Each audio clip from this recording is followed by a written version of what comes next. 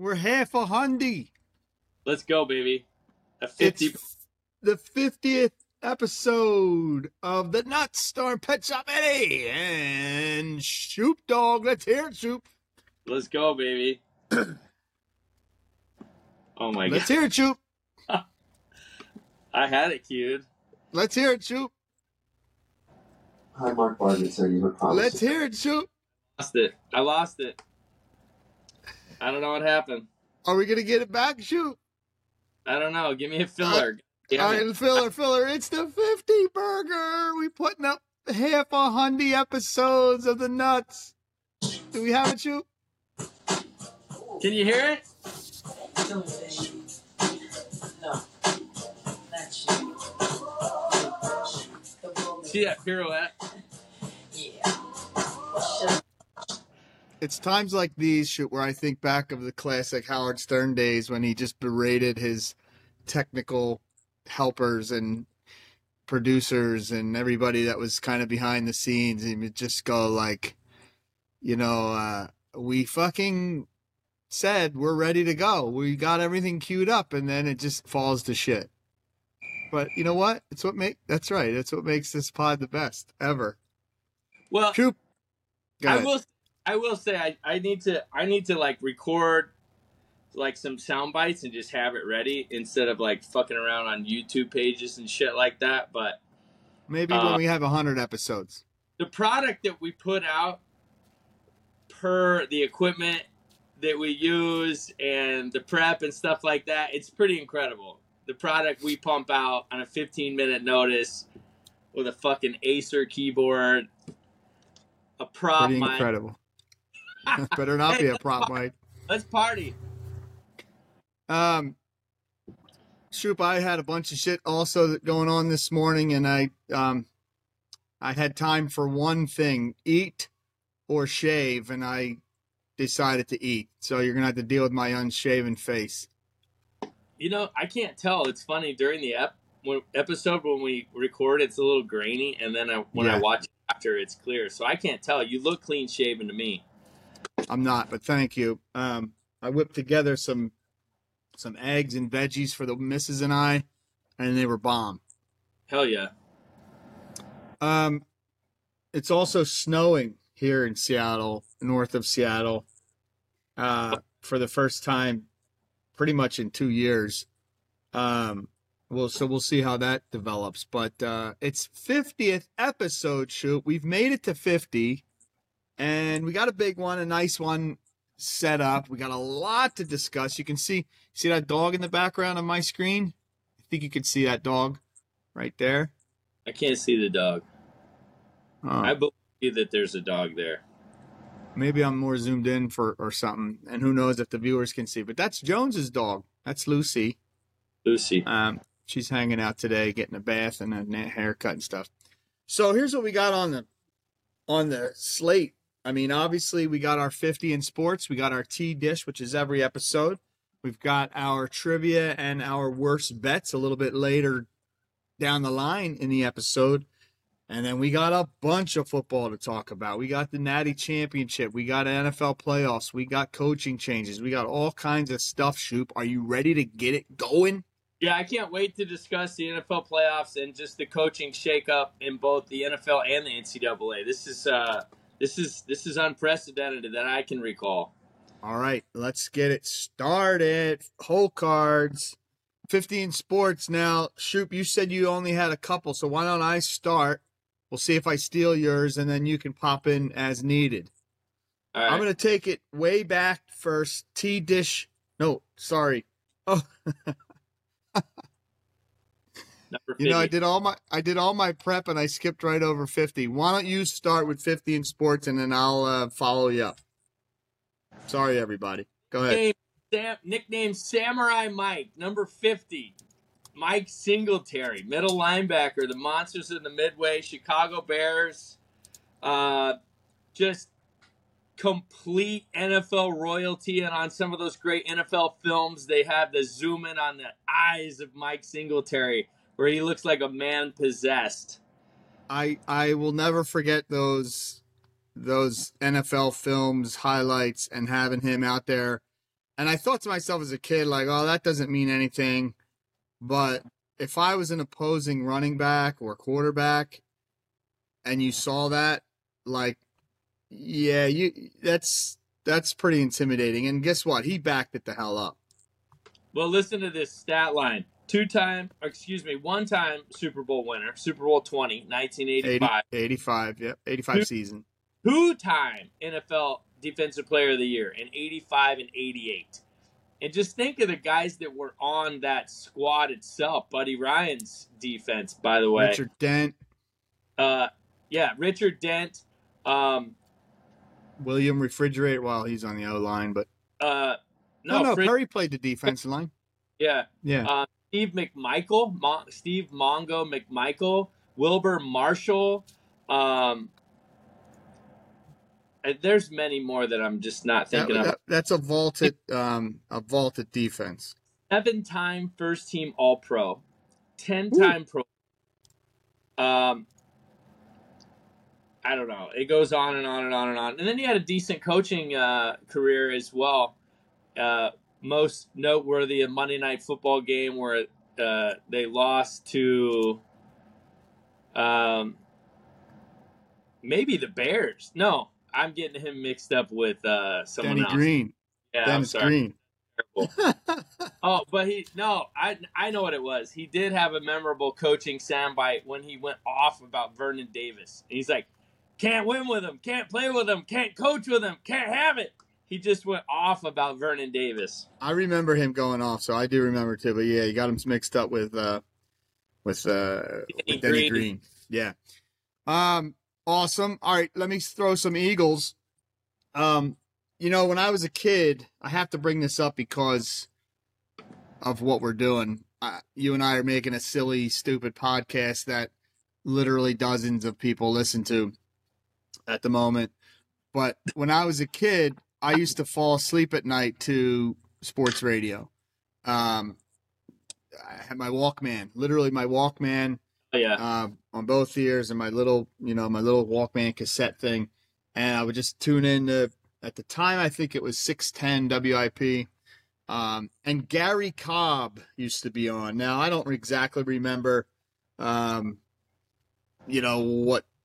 overnights or if it was late night. I don't remember. It doesn't matter. Gary Cobb played for the Eagles for a couple of seasons, and he wore number 50, and I would be remiss to not bring him up as one of the influences in my life, just sitting and chatting and talking about sports. It's one of the reasons I love.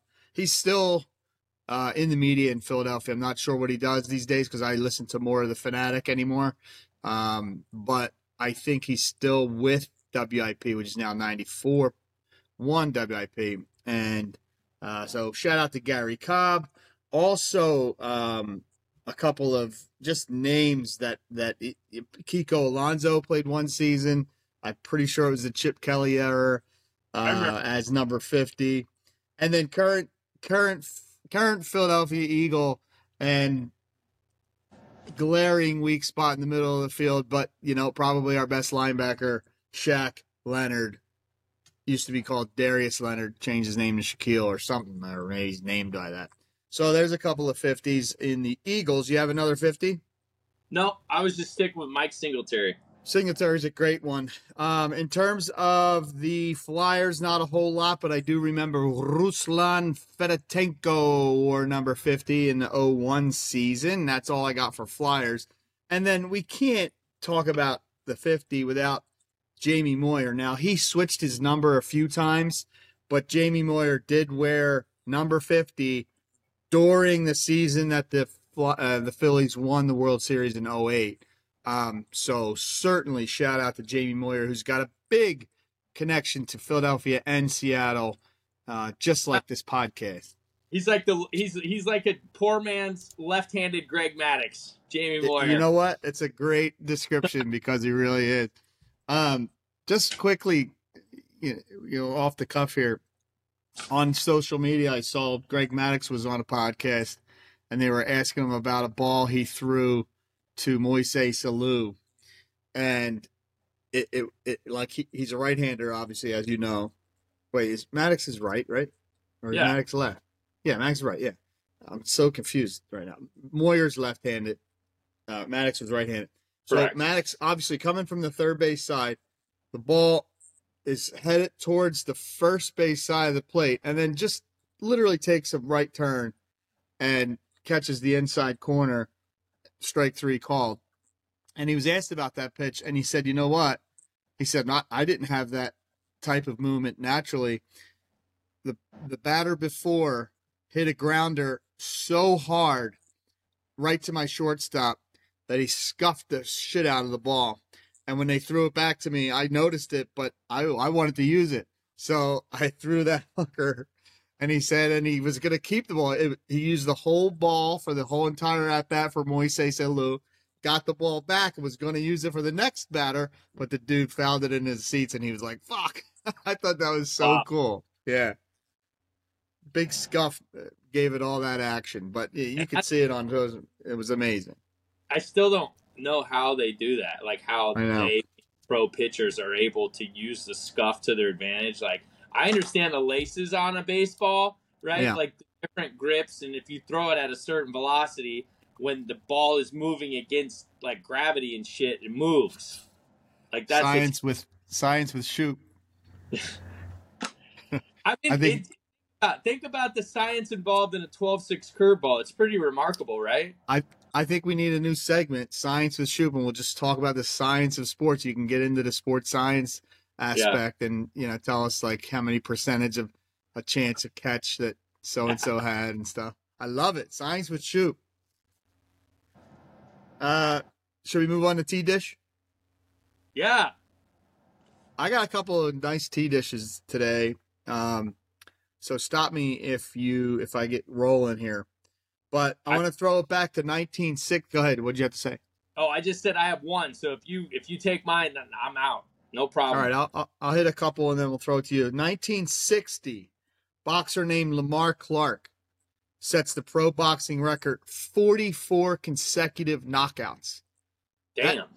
That popped out to me because I don't care like if you're fighting chumps or not. You still have to have that killer instinct to go in and finish a guy by knockout and not get lazy. And who knows? Obviously, these weren't champions. Lamar Clark's not a champion. So these aren't 15-round or even 12-round bouts. These are probably 6, 8, or 10-round bouts. And within the time limit, he's knocking fools out 44 times in a row. That's awesome. Wait, is he a heavyweight? I believe so. I can look him up here. That was in 1960? Yeah. I mean, he would have had to have fought somebody along that stretch, right? Like that was kind of like boxing's golden age. Heyday, yeah, I know. Middleweight. Wait. Is he a middleweight? Hang on. That makes it he was a heavyweight. He was a heavyweight. So 51 total fights, 47 wins, 3 losses, and a draw. And 45 wins by KO. So 45 out of his 47 were knockouts, and obviously the 44 in a row. Damn. So I wasn't prepared to talk too much about him, but I'm just kind of scanning his wiki page. Has never been knocked out. And yeah, I mean, I got all the dudes' names in front of me. Let me see if any heavyweight jumps out at me in terms of big. I mean, listen to these names. No, Buck Dixon, Dynamite Jackson, yeah, Rusty Davis, Dick Tanner. I'm not making this up. Dick Pierce, Del Randall, Cornell Butler. I mean, he knocked all these fools out. Cornell Butler, he was the running back for the Eagles, I think. No, Cordero. Who knows what it was? Cornell Buckhalter or some shit. Why am I blanking out? It was yeah. Cornell Buckhalter. Buckhalter, yeah. It's a little different than Butler. Buckhalter. Anyway, so that was actually did fight. He lost to Cassius Clay. I guess he wasn't Muhammad yet. And actually, this was his last fight of his career was a KO by none other than a young Cassius Clay in 1961. So he got told to sit down after knocking a bunch of fools out. Wow. Anyway, I love boxing. Shout out Billy Gibbon. He loves boxing too. 1970 TDISH. Super Bowl IV. Len Dawson, MVP. And the reason I brought this up, when I was a kid collecting football cards, Top Flight or Fleer, I forget exactly which one, had this series of Super Bowl MVPs. And I collected them all, and I think I still have them upstairs where I put them all in nice sheets. But I remember having, 1 through, I don't know, at the time, maybe 28 or 29. But I remember looking at Len Dawson and thinking, oh, cool, he was MVP. Looks like a grade school teacher, and he was MVP of Super Bowl IV with the Chiefs. So that was TDISH today, 1970. 1981 TDISH, our Philadelphia Eagles, who we will get to, beat the Dallas Cowgirls in the NFC Championship game, the 1980 season, the 1981 TDISH. It was the first Super Bowl that the Eagles went to. It was really John Madden's Raiders, but he wasn't coaching anymore. He had left a year or two prior, but it was his team that he put together. And Jaworski couldn't get anything going, and we lost our first ever Super Bowl 1981 to the Los Angeles Raiders. TDISH 2004 Shoop. I'm guessing you're going to remember this. The Eagles played the Packers. Aaron Rodgers. Is it Aaron Rodgers? Or was it Brett Favre? That would have been Favre. Yeah. Aaron Rodgers didn't start till like 2010 or 11. Yeah. 4th and 26 with just a few minutes left in the fourth quarter. The Eagles convert on 4th and 26. Donovan McNabb to Freddie Mitchell down the middle of the field. They convert it, and they go on to kick a game-tying field goal and then win it in overtime. Now, I wanted to talk about this because the next week we lost to the Panthers. So the Eagles were the 1 seed that year and had a bye in the first week. And the first week, the Seattle Seahawks, remember this is a quasi-Philly, Seattle, Minnesota pod for the new peeps. The Seahawks were in it against the Packers. And they, too, went to overtime. And you remember what happened? Seahawks-Packers overtime? A very, very famous coin toss occurrence. I'm drawing a blank. Remind me what happened. You'll remember. It has to do with Matt Hasselbeck. Was it that we want the ball and we're going to score? Exactly. Good job. So wild card round, Seahawks play the Packers. They go into overtime. Seahawks win the toss, and Hasselbeck goes, "We want the ball. We're gonna score." He leaned into the mic like that, and they sure did throw a touchdown pass in the ensuing drive. Problem was he threw it to the other team. I think it was Al Toast Harris who jumped the route and took it in for a pick six, and Seahawks lose. Now, Green Bay comes and plays the Eagles because they were the lowest remaining seed, and 4th and 26 happens. We take Green Bay to overtime, beat them, but then we lose to the fucking Jake Delhomme-led Panthers the next week, and I mean, just one of the worst losses in Eagles history. We got some more this year piling up, but that was 2004, Shoop. Why don't we throw it to you, because I just got a couple more. That Panthers team was pretty loaded on offense, though. Were they? Yeah, they had Steve Smith. Yeah, okay. This guy, last name Muhammad, I think, receiver. He was really good. I can't remember his first name. Was it Mushin? Yeah, Mushin Muhammad. I thought so. Really good tight end. I can't remember who it was. I don't think it was Todd Heap, but somebody was really good at tight end. And then they had 2 running backs. I just pulled their roster up. So, who you had? Okay, Eugene Baker, Kevin Dyson, Carl Hankton, Mushin Muhammad, Ricky Prohl. That's a name. And Steve Smith. Running back Stephen Davis, Deshaun Foster. Yeah. I don't know. Jake Delhomme, Rodney Peete, Chris Wenke. Who was the tight end? They had a really good tight end, too. Sorry, tight ends. Marco Battaglia, Chris Magnum, and Jermaine Wiggins. Had to be Marco. Maybe I'm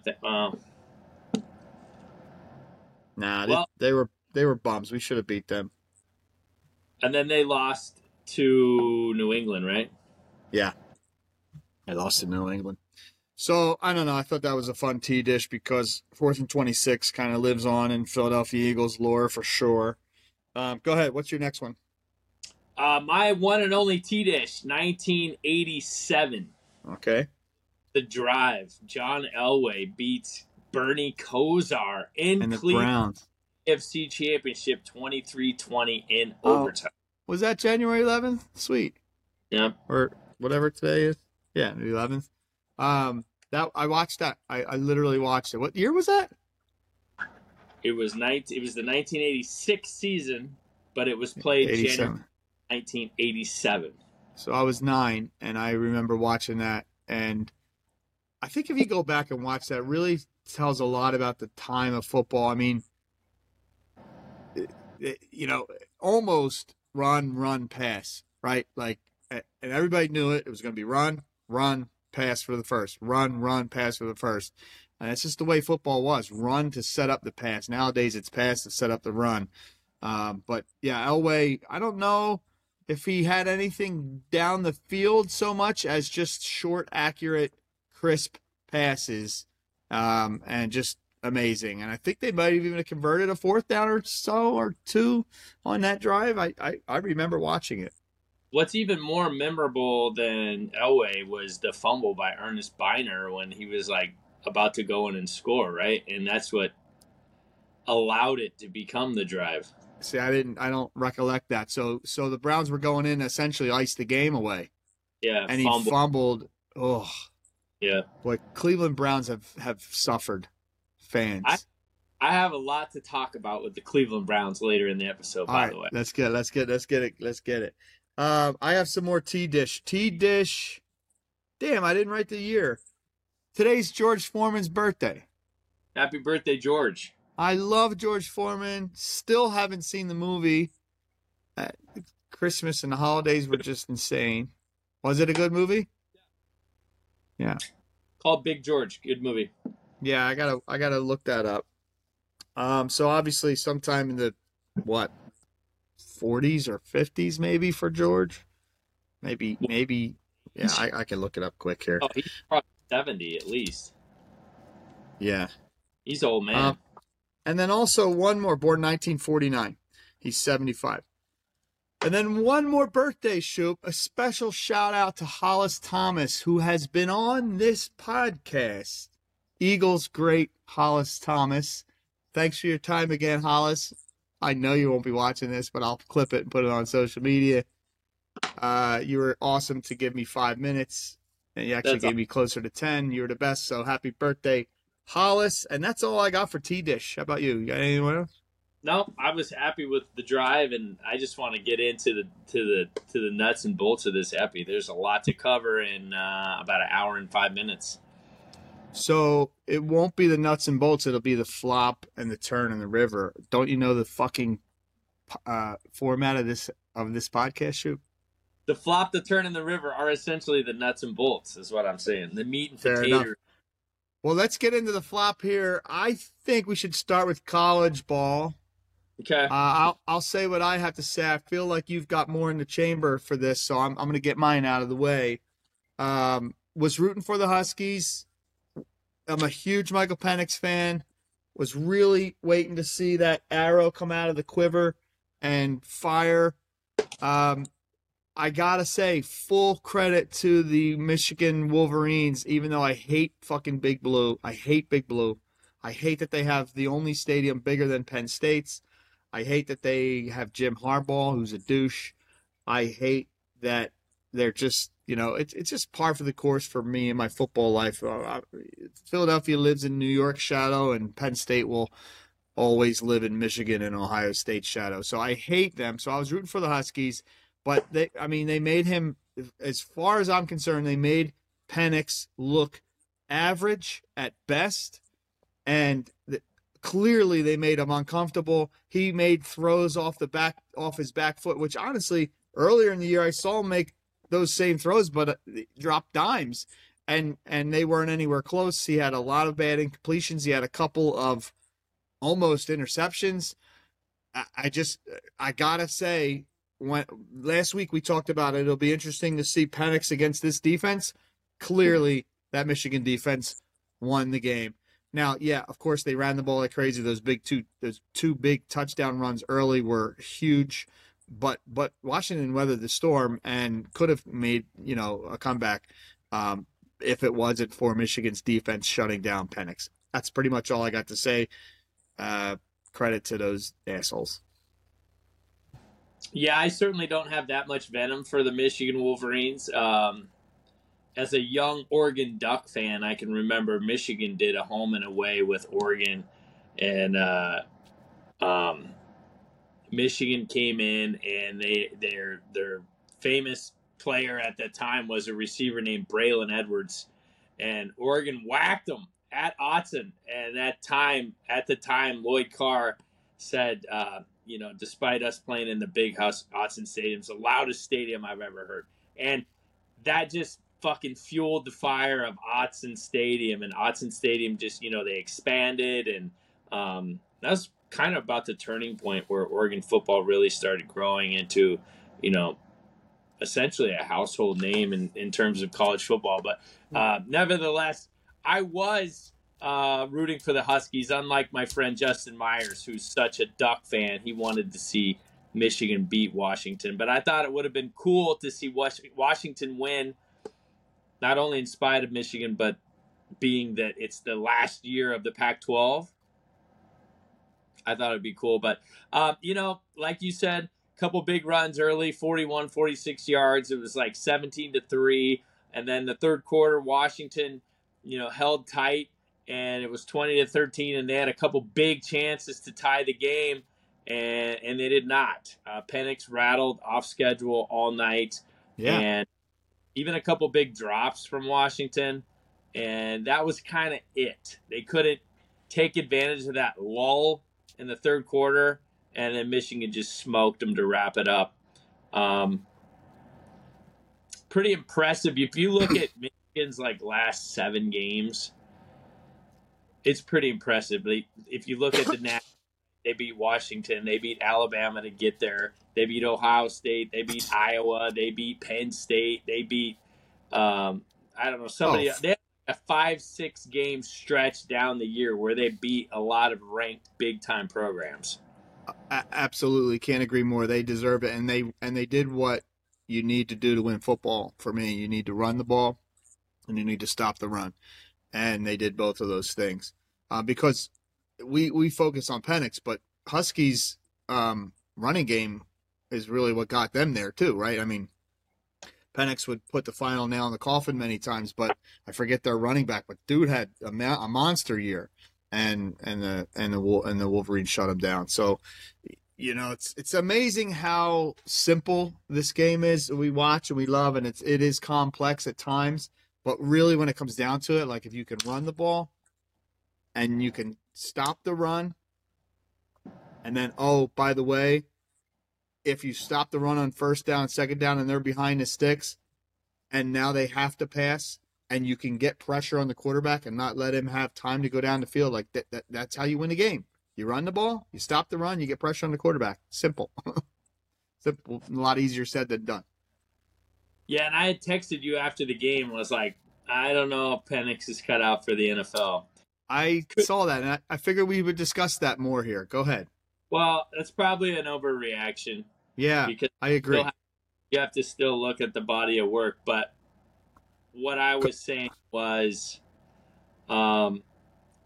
that's pretty similar to what he's going to see in the NFL as far as big, strong, fast, aggressive defensive. You know what I mean? Every defense in the NFL is going to be, capable of shutting down the run game, capable of getting to you and hitting you, knocking you down, hurrying you, getting you off schedule, making the throws downfield, tighter windows, etc. I think he had 50 attempts and only 250 yards or something like that. Maybe it's an overstatement for me to say that he's not cut out for the NFL, but maybe that game was more of a look into what it could look like his rookie year before he acclimates to the NFL. Yeah, I was going to disagree with you saying maybe he's not going to be an NFL caliber. I think he does have the talent. It's all in his arm. The game will slow down for him once he becomes a professional and does nothing else but play football and study football and look at film.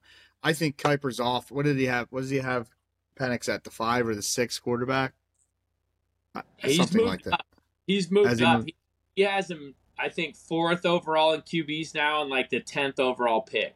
Okay, it'll be interesting to watch, right? This is another fun thing. This is why we love sports, because I'll be interested to see. I think Penix is going to excel in the NFL when he gets a chance to, live it and breathe it and, be financially okay to do nothing else but study football. I think his arm, I think his talent is there. So we'll see. It'll be fun to see.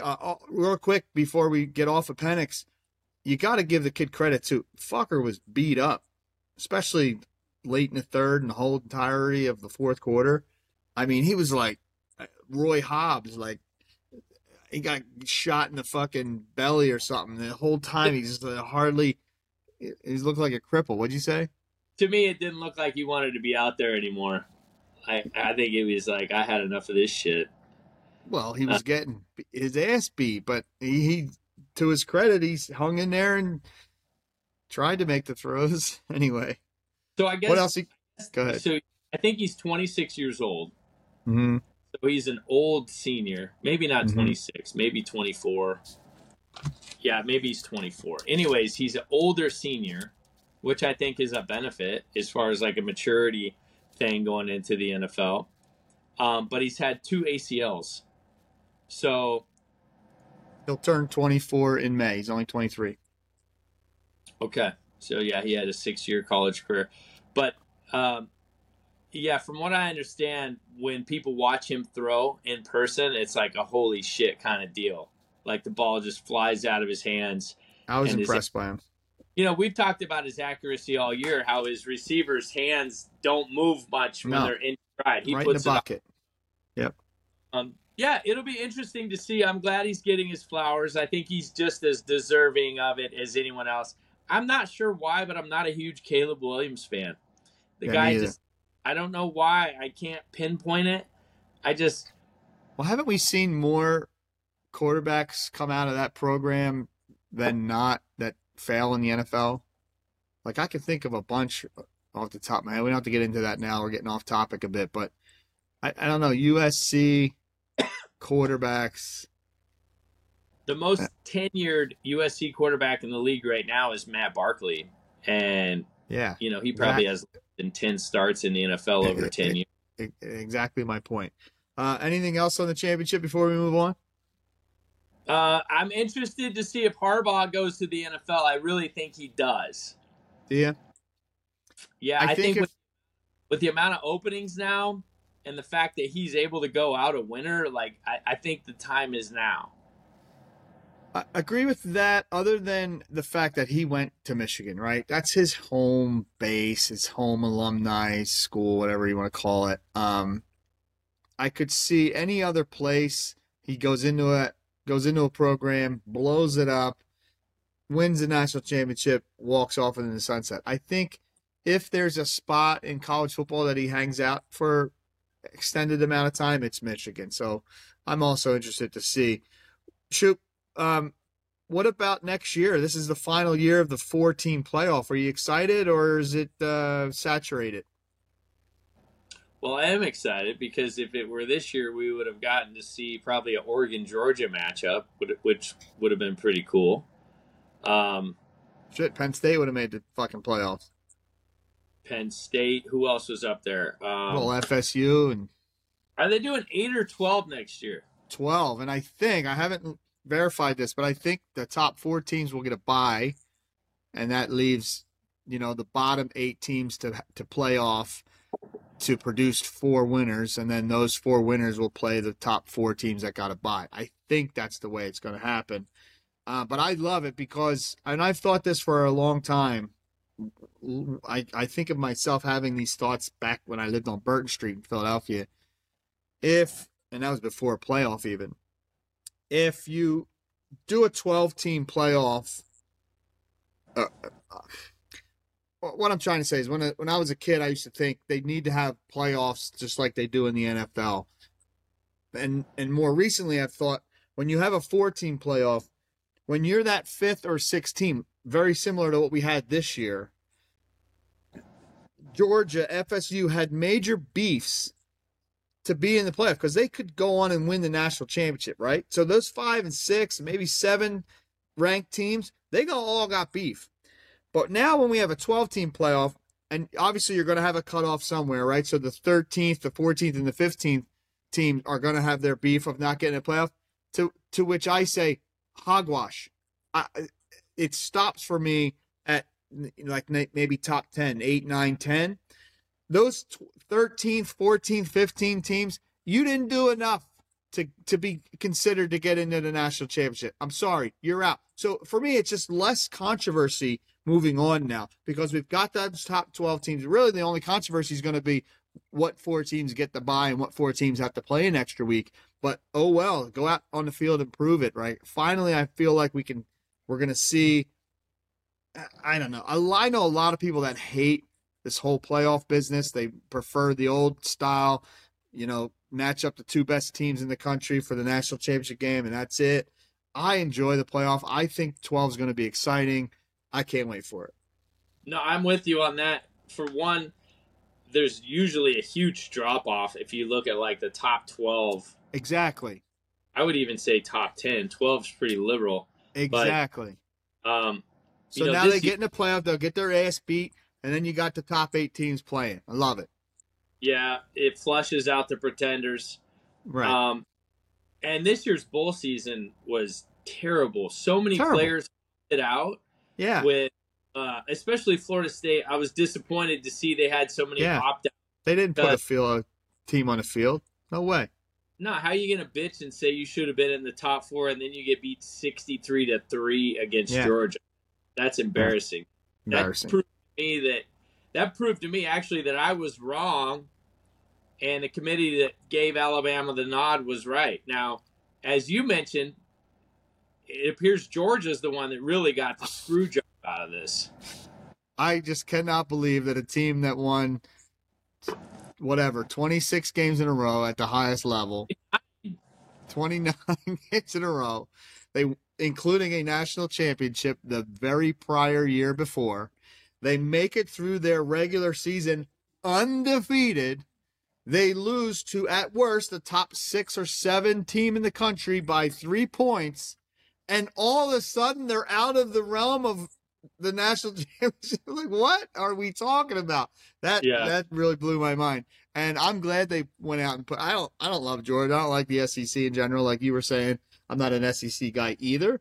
But Georgia's got beef, and I think they could have beaten easily 3 of those 4 teams, if not all 4, in some sort of playoff. So we'll see what happens. But they're back in it now next year, so. Are the final rankings, did they rank them after all the games? I haven't seen that. I don't know. I didn't even look at that. Curious to see if where Georgia was. Georgia might be 2 or 3 for all I know. Yeah, seriously. Well, as you're looking up, why don't we transition into our turn and talk about the NFL playoff, Shoop? The matchups are set. I've got worst bets on every single game. I did want to give you that heads up. I'm giving you a heads up now. I think it might be fun if you and I or whoever else is listening and wants to get in on it, just pick all the games in the playoffs. Not that many, right? I think there's 6 this week and 4 next week and then 2 and then 1. So I did. I picked all 6 games.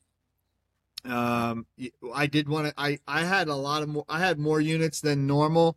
because I was feeling so good, but I do want to keep it at 500 units a week. So I had to adjust my unit bets, but we'll talk about that in a bit. But anyhow, I think now's as good as any time, Shoop, for me to go off on the Eagles a little bit before we get into the full NFL where you can take over. And this might even sync up with a suck out later in the episode if we have time. The Eagles, I've been saying it for a few weeks. Obviously, you don't need to listen to any podcast to know the Eagles have played like shit for 6 weeks now. They got their asses blasted by the San Francisco 49ers. They beat themselves in Dallas. They should have won, but ultimately could not stop Drew Lock or whatever the hell his name is here in Seattle. They barely beat the Giants the first time. Then they lay in a total egg after being up 17 points to the Cardinals and then lose to the Giants. It really can't get much lower for this Eagles team, but I'm here to say I still believe in them, Shoot. I see both sides of this. They have not played with any edge since they were 10-1.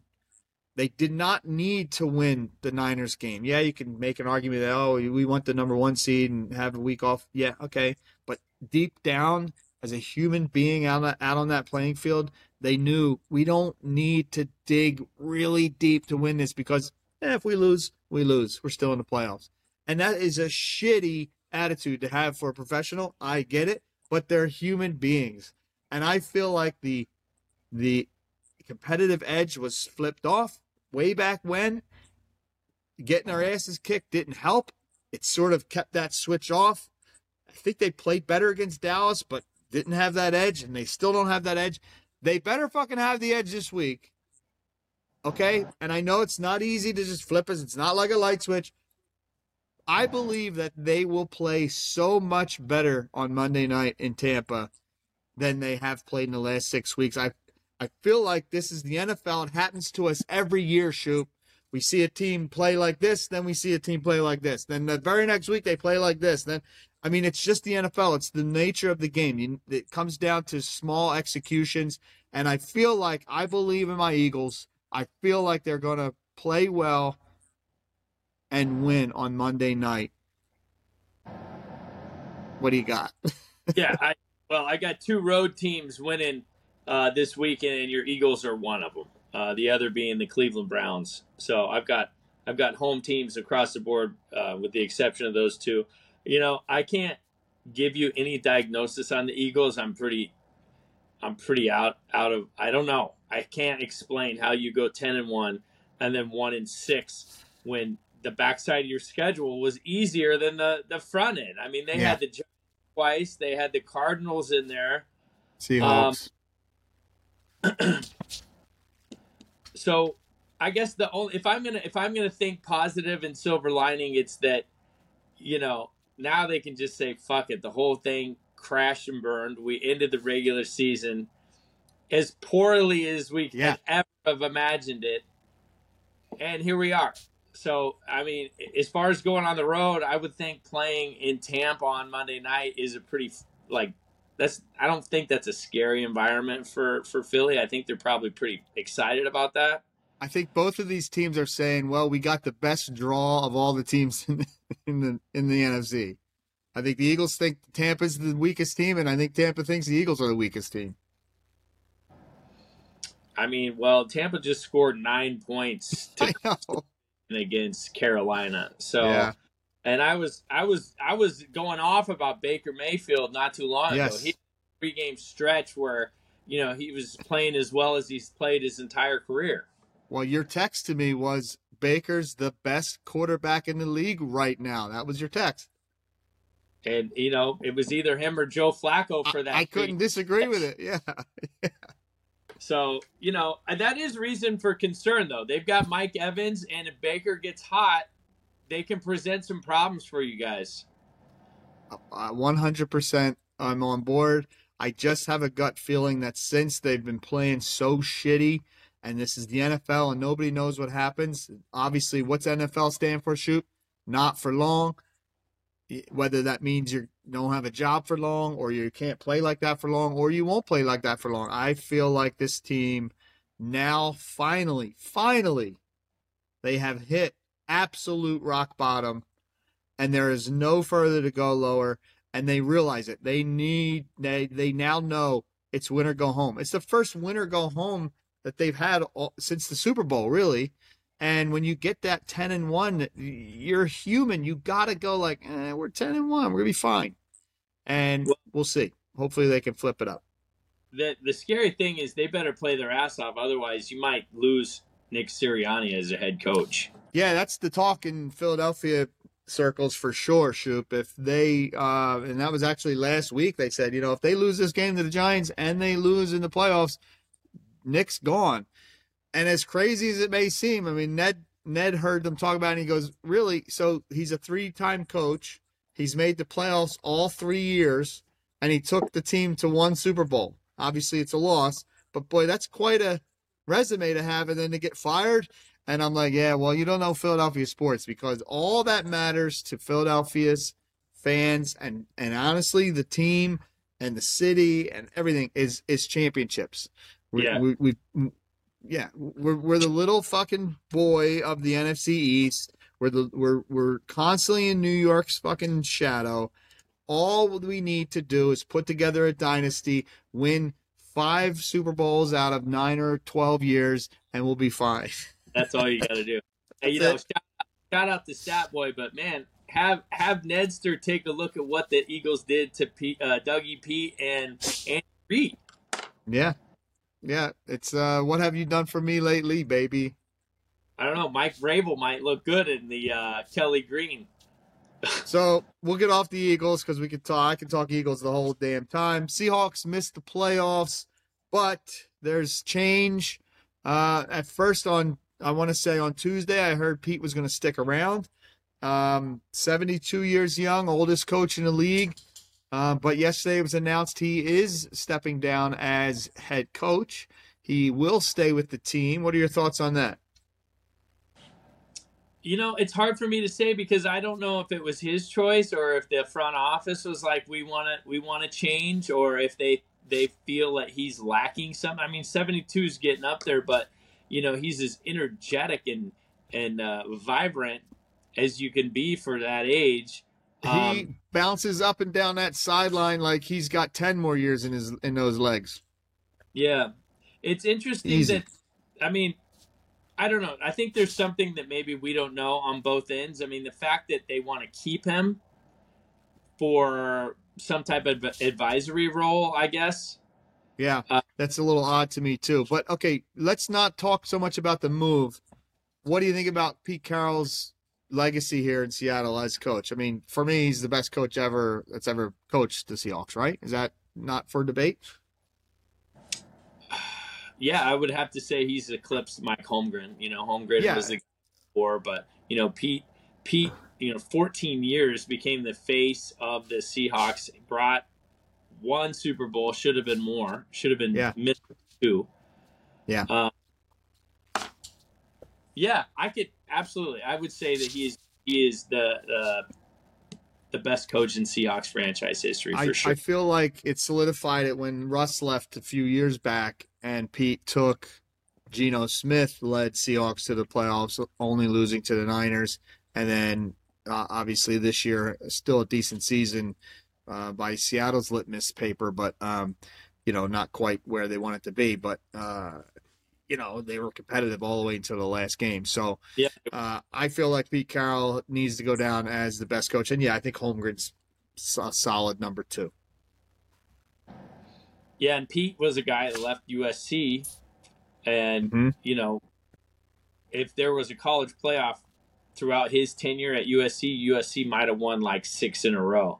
Yeah. They were as good as anyone. It was Polamalu's senior year for like 6 years straight. They were, out of this world. And then they were college football for sure. Bush scandal, this and that. Pete's like, see ya. See ya. He got the right time. Yeah. All right. Well, let's move on. What else you got for the NFL playoffs? I'm sure it's got a bunch there. We got to get moving here.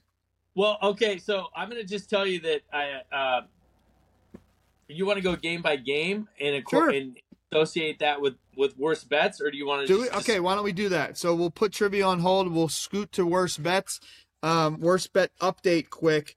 AK still crushing it. He's at 685 units. Jones had a couple of good picks, including a nice parlay that won him 270 units. He's at 324.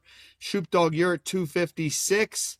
Is at 35, and then the rest of us are minus. I took another major hit, Shoop. Now, here's the deal.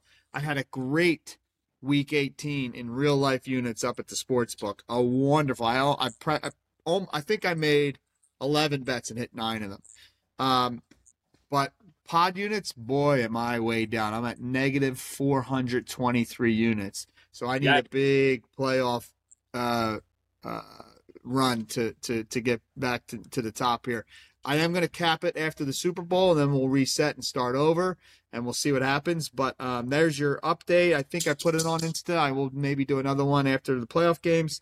But, yeah, why don't we start talking about the playoff games, and then we can implement our worst bets and what we got. I love that you said you love the Browns, because the first thing I have, 150 units on the Houston money line. Yeah, well, Houston went into Cleveland went into Houston and beat the Texans like 3 weeks ago. Okay. I think Stroud might have been hurt that game, but yes, Cleveland won by like 16. Flacco went off. He did. So Houston gets in. Houston gets in by Indianapolis falling apart. That guy drops the ball on a 4th and 1. And otherwise, Indy could have went ahead and scored and kicked a PAT to win that game 24-23. And then we're not even talking about Houston's. And then Jacksonville took a shit against Tennessee. So I think Houston's, for definitely, the picking. I think CJ Stroud's your rookie of the year, and I think DeMeco Ryans is your coach of the year. But I think, I mean, if Flacco stays how Flacco's looked for the last 5 weeks, I got Cleveland going real deep. So I got Cleveland beating Houston. How many units? 80. So that's Cleveland money line, right? Yeah. Okay, that's good. That's you and I against each other. It's 150 units for me on the money line. I'm getting plus 120, and you got 80 units on Cleveland money line. What is it? Minus 140 or something. What'd you see? Oh, they're favored 2 points. I don't know what the money line is. Oh, well, do you want money line or points? Points. Oh, okay. I'm sorry. No problem. So that's what we'll call it, minus 110. Okay. Real quick, we'll move on quick here, but I hear you. I hear what you're saying. They won their game, but yeah, for all intents and purposes, they sort of backed into the playoffs. But and I'm not a huge CJ Stroud guy. I think he's as a rookie should be. He's really prone to big mistakes. But I see them winning this week. I'm all in on CJ Stroud for at least 1 week, and I'm going Houston money line 150 units. All right, next game. The Dolphins at the Chiefs. Sure. And Tua threw one of the ugliest interceptions you're going to see to end the game against Buffalo last week. And they had the potential to win the division and be the 2 seed, where they've been people at home. They look very pedestrian against Buffalo. They lose. They're the 5. Yeah. Therefore, go to Kansas City. I got the Chiefs with the 4.5 on this. Let me tell you something right now, Pet Shop. The wind chill in Minneapolis this morning is -1, and that feels really fucking cold. I'm glad you brought that up because I was going to. It's going to be so fucking cold in KC. Yeah, the high at kickoff is projected to be -5. That is awesome. Looking at like -20, Miami's not going to want to be there, dude. Nah, I got the same. I see it the same way. I got 50 units on the Chiefs rolling, lay the points. In fact, in real life, I'm going to head up to the book on Saturday morning as well as Sunday morning this week. And I feel like I'm going to look at alternate game lines for that game because I think I can see a double-digit win by the Chiefs. So probably get a little bit nicer number with a -9.5. The one thing they have going for him, I will say, Tyreek Hill coming back to Arrowhead, he might have a chip on his shoulder if Tua can get him the rock, but I just don't see it happening, man. I think that's where the true home field advantage comes into play. And it will be a rock, if you know what I mean. That thing will be frozen and hard. And I think the Chiefs get right, too, right? They haven't been playing well. So they're similar to the Eagles. I feel like, the two Super Bowl combatants from last year are still in the playoffs, and they're going to be tough outs this year because of their experience and their talent and their coaching. I like the Chiefs to roll this weekend. Dude, just to give you another idea and illustrate how fucking cold it's going to be, tickets are going as low as $53. Nobody wants to be there. Hell no. Dude, I can't even begin to think about the layers that I would put on my body if I was going there. But there is no way in hell. Honestly, you would have to throw a large number of dollars at me to go to that game. Because, first of all, I've said many times, my friends know, football is the one sport where I prefer to be on my couch watching it in high definition with quick replays, cheaper beer, and, warm stuff, right? No line to the John. No line to the John. Like pretty much every other sport I would prefer to be there, but football I would be on my couch. And to boot that the high is going to be somewhere in the single digits, if not in the negative digits, like forget about it. I will pass all day long. And I just can't wait to watch that game all nestled with some hot cocoa and a beer and next to my fireplace. Love it. Love playoff football, baby. It's on Peacock, so hopefully you have that streaming service. Fuck, I'll get it if I don't. Yeah. All right, next game. You got my Steelers at the Bills, and kudos to the Steelers for sneaking in there. They finished 10-7, just as I projected they would. You did, and I have an update on that too. We still have to revisit the projections of you, Izza, and I. Already done, and Jones was in it too. I did it last night in preparation. I got the final results. Okay, wonderful. Well, I will just say this. I'll take Steelers plus 10. Yeah. I don't know. Go ahead. D thinks the Steelers are going to win. Corbin thinks the Steelers are going to win. So I'm like, someone even told me that the Bills have looked like shit at home as the 2 seed for the last 2 seasons at home.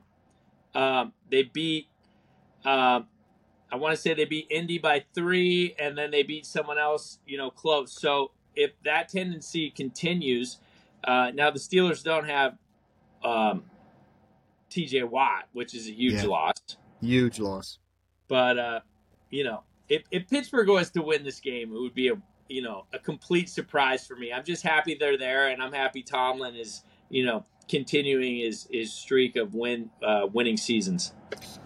Yeah, it's going to come down to the Steelers, D, if they can slow down Josh and the boys. I just don't see the Steelers moving the ball very well against Buffalo's D. Obviously, Pittsburgh's D is more vaunted than Buffalo's, but Buffalo's offense definitely gets the edge. I stayed away from the winner here, Shoop. I just went 50 units on the over.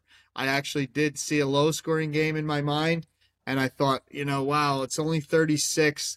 I could see the Bills rolling like 25 or 6-3 or 6 or something like that, which is all under. And I said, you know what? If I'm seeing an under, I'm going to switch it up and go with the over. So I got 50 units on the over, and I'll be wildly interested in watching that game as well. A classic offense versus defense. I do think Steelers are a bit overmatched, Shoop, but defense wins in the playoffs especially, right? So we'll see what happens. Yeah, they've got a hell of a running game. So if they can chew up some clock and utilize the run and keep Josh Allen on the sidelines, that's the key. That's the key, right? Limit possessions, run the ball, chew the clock up, and limit Josh Allen's possessions and snaps. Yep, I'm with you. By the way, just so you know, I'm going to make an 80-unit bet on every game and then a 20-unit parlay with all of them. So far I got Cleveland points, Chiefs points, Steelers points.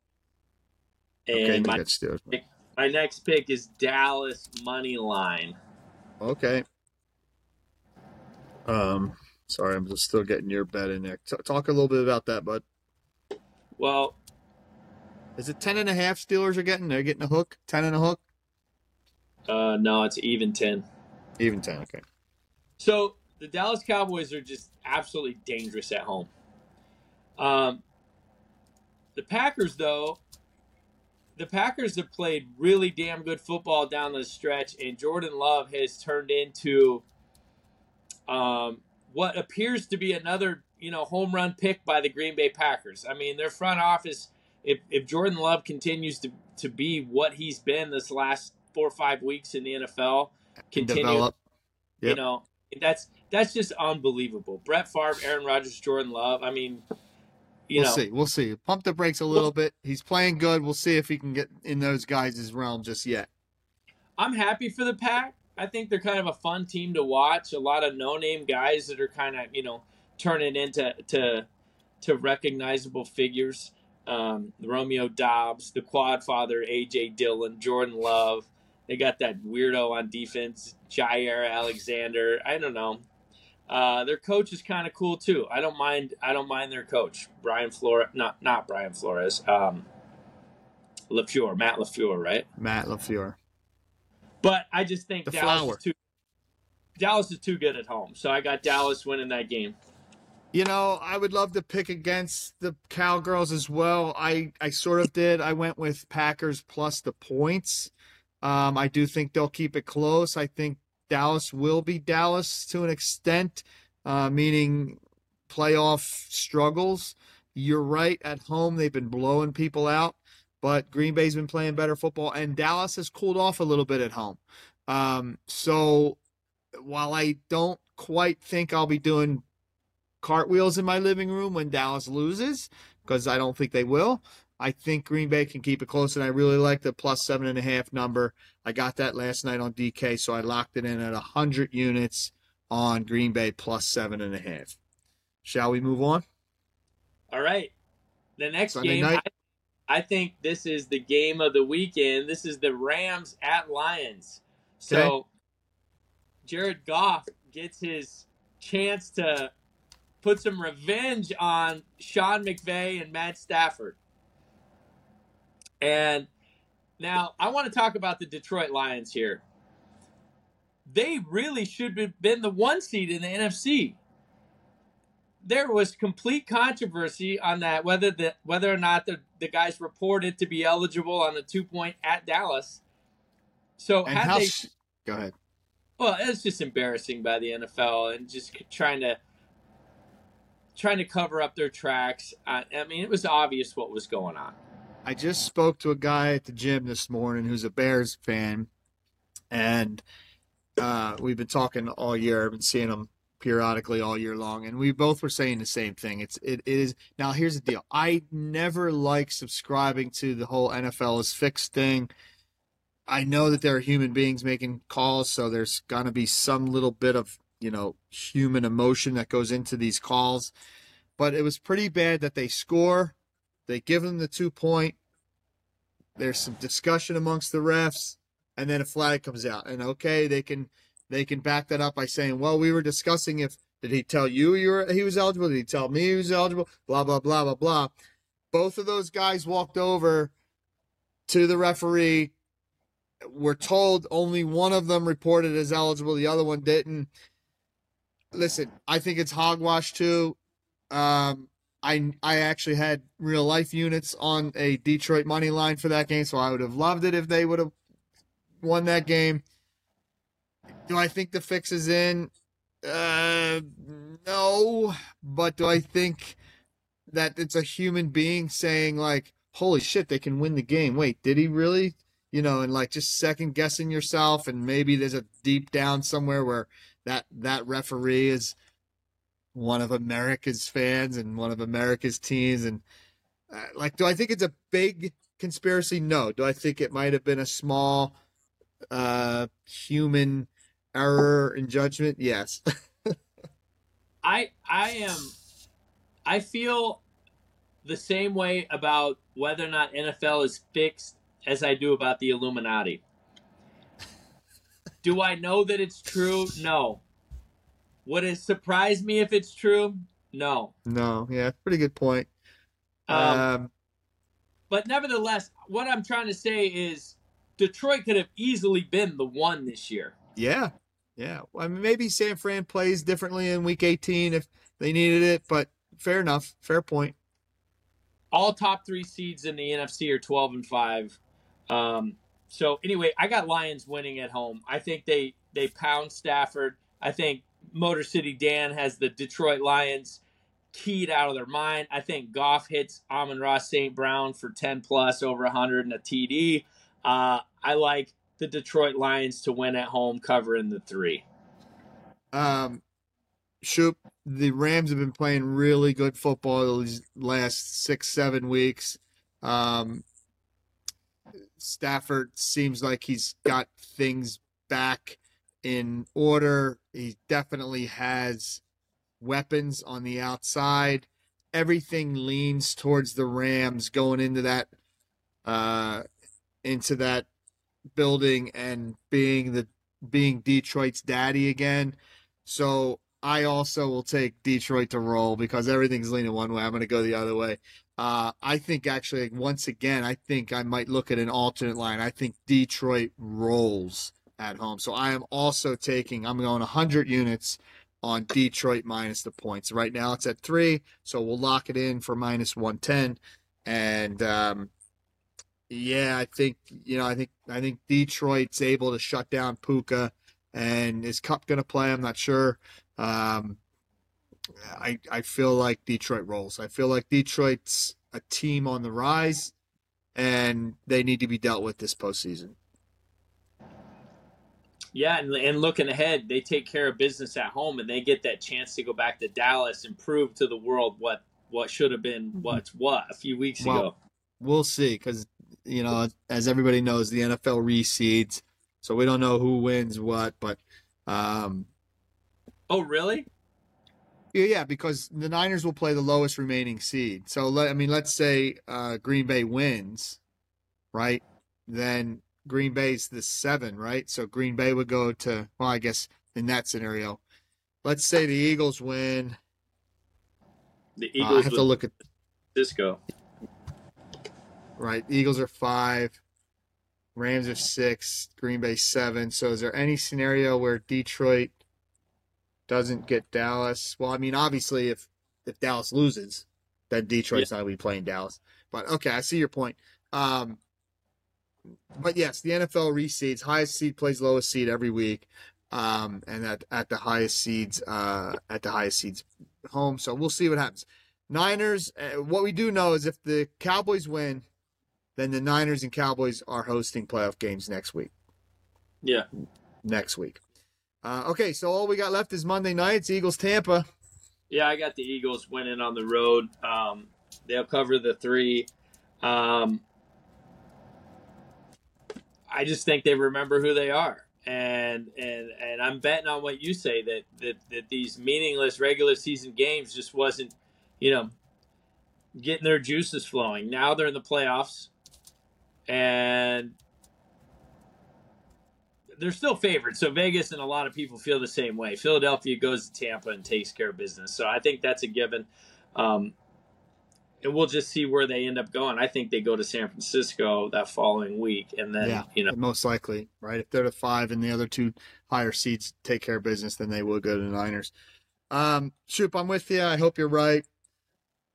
I've talked about in this episode how I feel like they will get right this Monday night and play better football, but I'm betting on Tampa. 50 units on. I think it's a benefit for Philly to have that Monday night game as well. I think it's kind of cool that they'll be able to watch some playoff football and be like, oh yeah, it's on, baby. In that respect, I agree. I think it's a disadvantage if they win. Obviously, it's, we always say it's a day shorter, but it's almost like 2 days shorter. It really makes a short week going into the following. Obviously, the NFL won't dick them and play them on Saturday, but they would play on Sunday. I don't know if I love the Monday night game, but I see what you're saying. I wish that pro teams would get together and maybe watch playoff football from the NovaCare complex. Actually, I think they're already down in Tampa. I think they left on like Tuesday. But it would be nice if they like got together, sat and watched football, and just maybe had a reset and said like, "Wow, look at that effort! Wow, look at that tackle! He wrapped him up in the backfield. He didn't just fucking throw a shoulder at him. Oh wow, look at him! 5 points of contact on that football late in the game. All the little stuff that they've been not doing recently, and just get it like a reset. So in that respect, I think it is a benefit. And certainly the other respect that, that they're banged up and they need that extra day of health. But they're going to get banged up in this game too, and then we'll see who can play following week if they do get a win. And it's probably going to be 70 degrees. So, I mean, that's like that's like a road game you want. That's like hell. Well, and there's a shit ton of Philadelphia people that have transplanted to Tampa. So even though it's a playoff game, I'm fully expecting at least 35 or 40% capacity of Eagles fans in there. It's going to be a quasi home game. I know Tampa Bay has a lot of football fans. They'll be there, but trust me, Eagles fans will be out in full throat, even though we've played like ass for 6 weeks.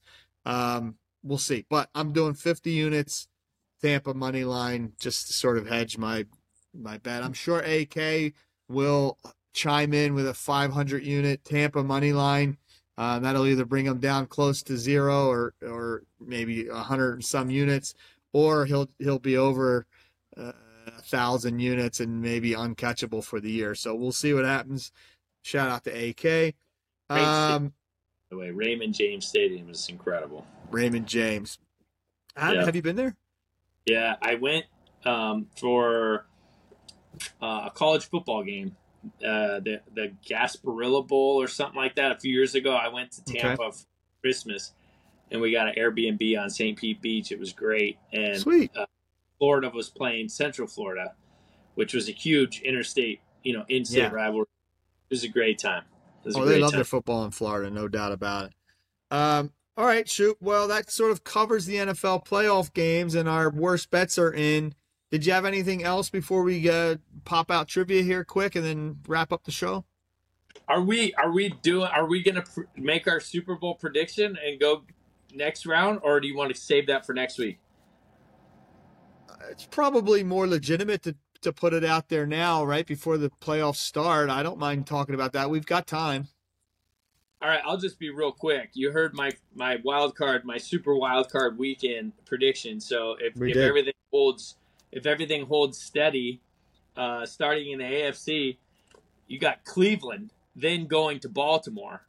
And I think Flacco wants to shove it up the Ravens' wazoo. And see, this is a situation where I don't agree with sitting your quarterback in the last week of the season, because now you got Lamar on the bench for 2 weeks cold, and you could potentially have a Cleveland Browns team coming in that's already got some playoff, experience under their belt. And I like Cleveland. I'm taking Cleveland. I love what they're doing. And then, that's Kansas City going out to Buffalo, and I think Buffalo can hold serve in Buffalo.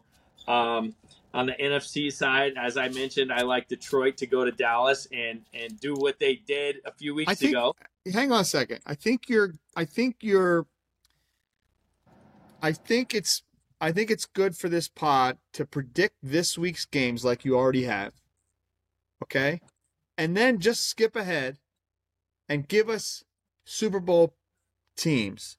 And then what we'll do is next week, if the team, then you can dive in, because I think that's getting you too far out on a tangent.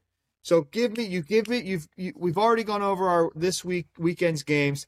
Who do you have the two combatants in the Super Bowl? An NFL matchup nightmare: the Browns and the Lions. Now, are you really picking with your heart or your brain there? I really don't know, but that's what I got. All right. Well, I'm clearly going to pick with my heart. I feel like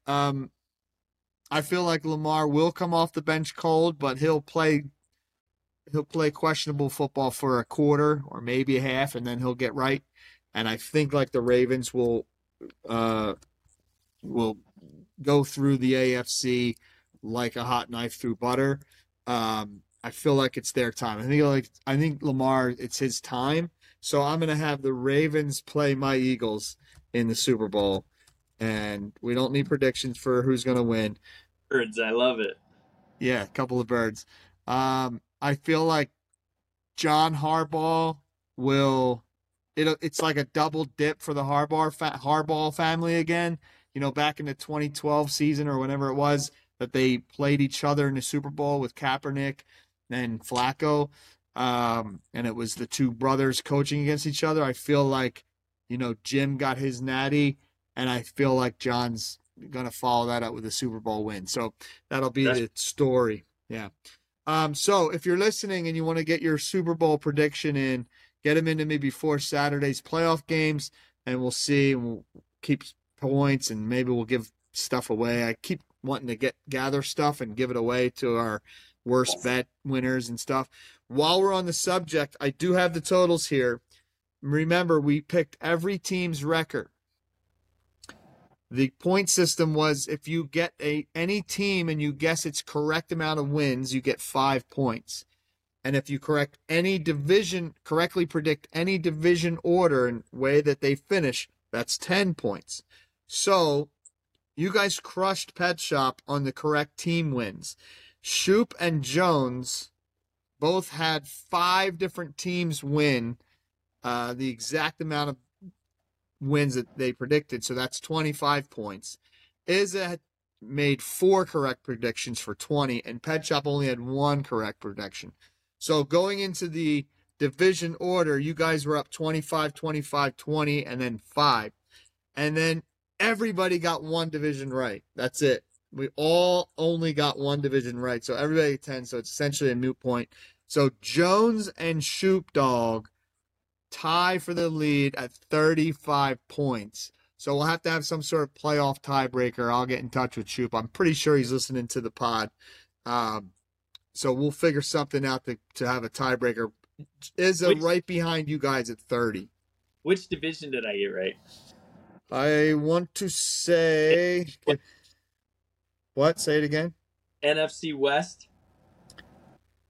Let's see. So the NFC West went Niners, Rams, Seahawks, Cardinals, and you went Niners, Rams, Seahawks, Cardinals. Yep, you got it right.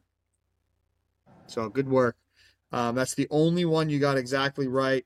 I even was liberal with ties. Like if a team tied with another, if you put them in any order, like let's say it went Dallas, Eagles, Giants, Skins. If the Eagles and Giants were tied and you went Dallas, Giants, Eagles, Skins, I gave it to you. But honestly, it was only 1 anyway. 0 ties. Right. So, anyway, we'll talk more about that next week, but get your Super Bowl predictions in. I love it, Shoop. You got Browns and Lions. Miller's got, or Pet Shop, got Ravens versus Eagles. Let's move on to trivia quick. As we get into the playoffs, I figured it would... Oh. Episode 50, trivia, brought to you by Hangry Kids. That's right. Thank you, Shoop, for reminding me. HangryKids.com. Go there now to check out all the wonderful care packages you can send to your loved ones. Struggling kids in college who are starving and just don't have any money on their card anymore, and or people who may have had their appendix out and they're home for a few days. Send them a care package. Send them a snack pack. Let's go. HangryKids.com.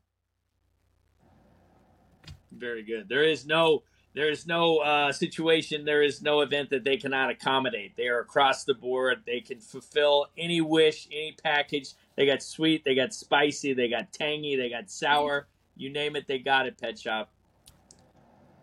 Okay, so, Shoop, thank you for that. We're getting into the playoffs.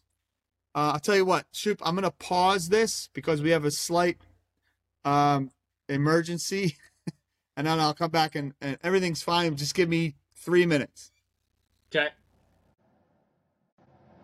Okay, I'm not sure if it paused or just created a whole new recording, but I know we've got about 15 minutes, Shoop, and we got to run. So that emergency is averted. Everything's fine. Just had a stubborn dog. Let's get back to trivia. What'd you do? Fucking shoot it with a tranquilizer dart or what? My lawyer advises me not to talk about our actions. There's some great. Okay, so I looked at the playoff stats, like all-time leaders of playoff stats, and at first I thought passing yards, but that was way too easy. We all know who has the most passing yards in NFL playoff history. Brady. Exactly. It's just too easy to come up with. So instead, I looked at rushing. And there is an awful lot of good names on that all-time playoff rushing leaders. So that's it. That's my oops, I just did attempts instead. That's my trivia question for today. Name me as many guys as you can off of the all-time playoff rushing leaders. All right. Yards wise. There's some really nice names up here, Shoop. All right, I'm gonna go Marshall Falk. Marshall Falk, I know he's on the list, but he's definitely not. No, he's not. Now, because really, I think they have two good years where they went deep. He's number 32, Hall of Famer. He's got 602 yards, and that is good enough for 32, Shoop. You need to do better than that. All right, I'll go to the opposite end. Emmitt Smith. Correct. Number 1, 1,586 yards, all with Dallas, all through the 90s and early 2000s. Emmitt Smith, number 1 all-time playoff rushing leader. Go ahead. Let's get a couple more. Jerome Bettis. 21. 674 yards all the way down at 21. Hall of Famer. So far, 3 guesses have been Hall of Fame guesses, which are good because it is littered with Hall of Famers here. But you got some other teams here. I will give you a hint. Number 2 is your beloved Steelers. Really? Oh, Franco Harris? Yep. Yeah. 72 through 84. He has 1,556. Emmitt Smith only has him by 30 yards. How about that? Yeah, if there was if my Eagles could have held Emmitt to only 140 yards instead of 180 in one of their playoff games, Franco Harris would still be your all-time leading rusher in the playoffs. I think that's awesome. That is awesome. But it also, it's sort of, just sort of speaks to the league, right? The league now is just throw. And back in the day, it was run. Go ahead. What were you going to say? Oh, I have a dark horse on this list. James White.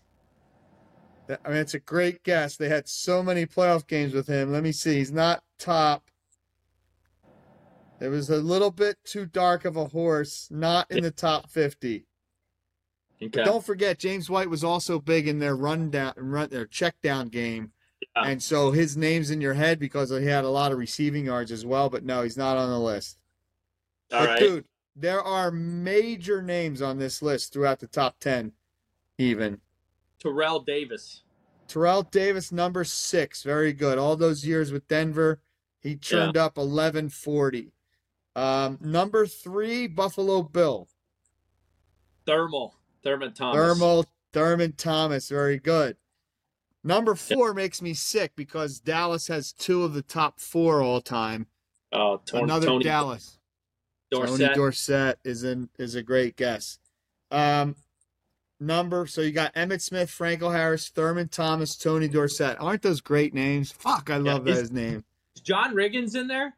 John Riggins, number 7 with the Skins. Good job. Wow. You're missing 5. 2 teams. If I give them to you, you'll know right away. So, is Derrick Henry in there? Well, I clicked off of it. I'll go back, but I'm looking at the number 5 guy. Okay, yeah. Derrick Henry, I think I saw him on the list because he's bold. Yeah, he's number 17. That's pretty impressive. He's higher than Bettis And the other guy you guessed, And Super Bowl. Marshall Falk. And Super Bowl. Marshall Falk. He has no Super Bowl, so I mean that's a guy that's usually getting maybe one, if not two, max in a season. Yeah. Number 5, you said played for 2 teams. I'll give you the teams, but as soon as I give you the teams, you're going to get it. Raiders and the Chiefs. Marcus Allen, baby. You got it. So Emmitt Smith, Franco Harris, Thurman Thomas, Tony Dorsett, Marcus Allen, Terrell Davis, John Riggins, and then number 8 is the only person in the top 8 and even 9 so far that's not a Hall of Famer. Just retired in 2019. Has 970 career rushing yards and is a huge name. Willis McGahee. Good guess. Not it. Tiki Barber. Let me give you his teams. Mostly he was with the Seahawks. Actually, in his playoff career, it's only Seahawks. Beast Mode. Beast mode. Yep. Number 8, Marshawn Lynch with 970, almost 1,000 yards in the playoffs. That's pretty awesome. And then Larry Zonka, and then Chuck Foreman's the only name I didn't realize, a Minnesota Viking from the 70s. Oh, wow, yeah. Edgerrin James is in there, Roger Craig. So you did pretty well. You got Emmett, second guess. Derrick Henry will not be able to raise these numbers. The only guy who's in the playoffs is, well, that's it. Leonard Fournette is on Jacksonville now, right? Or he played for Jackson? No, he's in Buffalo, so he might have a chance. Fournette. Yeah. I was blanking out. I just saw Jacksonville. But, yeah, Leonard Fournette might get – he's number 31 on the list. He might rise this postseason, but that's it. Nobody else on the list. So that's all I had for trivia. A little bit fun for playoffs. Good stuff. Yep, and that brings us really to Showdown now. I didn't have any games to play. I did have a sort of a mini suck out, but it's sort of tied into my Eagles. And then I wanted to give a shout out to my Magpie, my middle child, my daughter. But did you have a suck out? No, but we can't not discuss that both Nick Saban and Bill Belichick are out of jobs. It's unbelievable. I mean, these are the two GOATs, right? This is the greatest college football coach and the greatest NFL coach if you want to go by rings. I agree. And I can't say that I really saw either one coming. I think the Belichick thing I did certainly, but not because I'm any insider, just because I've been kind of tuned into it. But, I mean, do you think Vrabel's going to New England? That's what everyone's saying, right? I would say so, yeah. Yeah, I mean, he's a New England guy. But, yeah, Saban, what? I mean, yeah. What? Did not see that coming at all. He was talking about how much the recruiting trips are happening and this and that. And I don't know, maybe just the loss to Michigan and, I don't know, going home. Who knows what happened. I mean, these guys all have families. And he's 72 as well. Yeah, 72 years old. That's, I don't know, but I think about your guy Joe Pa. As soon as he retired, he passed shortly after. It's like when these guys lived that life for so long, what else is there? Yeah, it's true, and it's a sad truth, and let's hope that it doesn't come true in this. Maybe these days we have things to keep those guys occupied and all, but yeah, craziness, coaching shakeups, and obviously even as soon as next week we'll know more about different vacancies and different new hires and stuff. So yeah, thanks for bringing that up. Certainly we needed to talk about it. Well, let's hear your showdown. Let's hear your suck out. What's my suck out is it's like focused on Philadelphia media and Philadelphia fans. And clearly the Eagles have played like shit, but man, I am seeing people jump off of this bandwagon faster. I don't have an analogy, but really fast. And it saddens me because the NFL, I've been watching the NFL since 1984. And I know that, and I'm a douchebag, I know that there are things every week that go completely opposite of how they were the week before, or even the 2 weeks, or even the 4 weeks prior. So all I'm saying is wait to see this plane actually crash before you jump off of the fucking fuselage. And even then, like, I'm going to go down with the crash. Like, the Eagles are my squad, and I'm going to be pissed. I'm going to be sad. I'm going to, like, this is a joke, I'm going to kick my dog for a week. I would never. You know, I'm going to walk around the house sulking if they lose. But they haven't lost yet.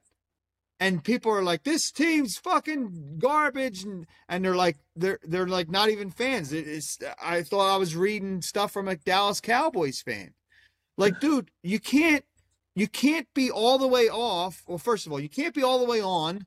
And some of these people I saw down at the bar, this podcast that I did, that are posting shit. You can't be all the way on as an Eagles fan 1 week, then be all the way off because they suck. And then, oh, by the way, they won a playoff game all the way back on. Dude, get some stability in your life, you hoser. Figure it out. This is the NFL. They're all professionals. It comes down to execution. It comes down to play call. It comes down to a lot of different things. But it doesn't mean that the whole team is fucking garbage and dog shit. Stay on. Go down with the ship. Or get the fuck off at the first port. We don't want you around during the sea days anyway. I don't know how many analogies I can say. It's just annoying to see fans and media. Like, okay, there's two guys that were Reuben Frank. I've watched him and listened to him. I've read his articles for decades of my life, and the man's a legend. But like, he's all the way on. They're not going to beat the Tampa Bay Buccaneers. There's no doubt in my mind they're going to lose to Tampa. Rube, you have forgotten more about football than I ever know. Okay, I get that. You're a legend. But, like, dude, and I know you're also a reporter and not a fan, so it's not exactly fair. But stop. Cover the team. Say they're playing like shit, but the season's not over. They got a playoff game. I guess I'm rambling.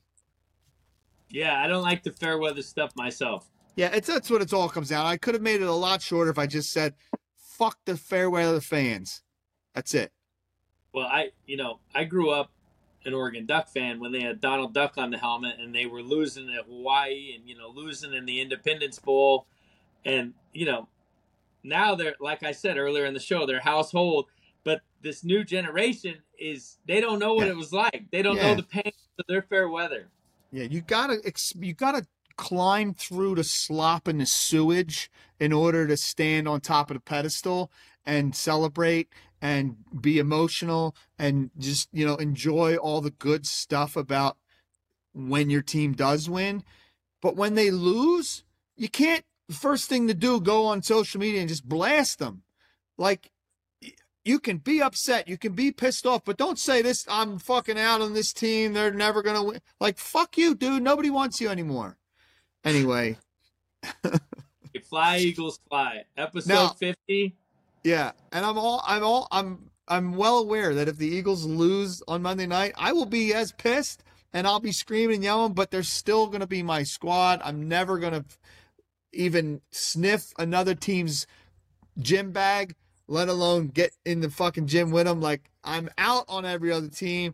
This is my team. This is what it's called, a diehard fan, for a reason. And you can't have the highs if you don't have the lows. Fucking frauds. All right, real quick, shout out to my magpie. Shoot, she has. What's she do?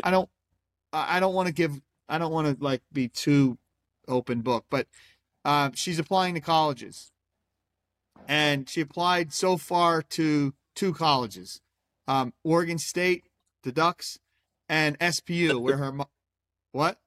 Oregon State or the Beavers? Beavers. Sorry, I know that.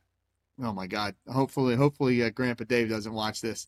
She applied to the Beavers, Oregon State, and to SPU, where her mother went. Both places came back with a shit ton of money. Both places. Wow.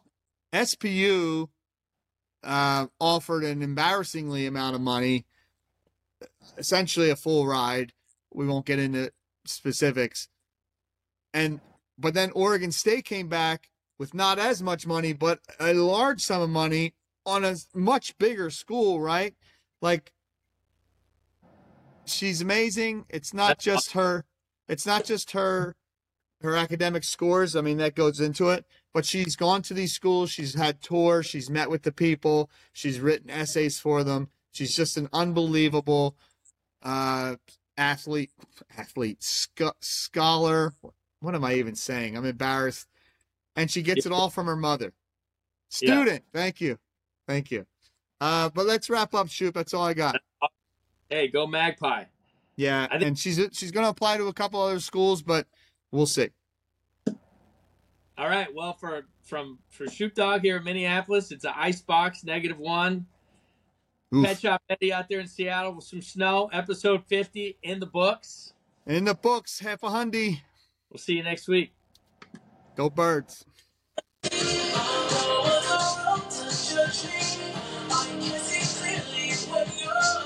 The Weekend. Oh, yeah.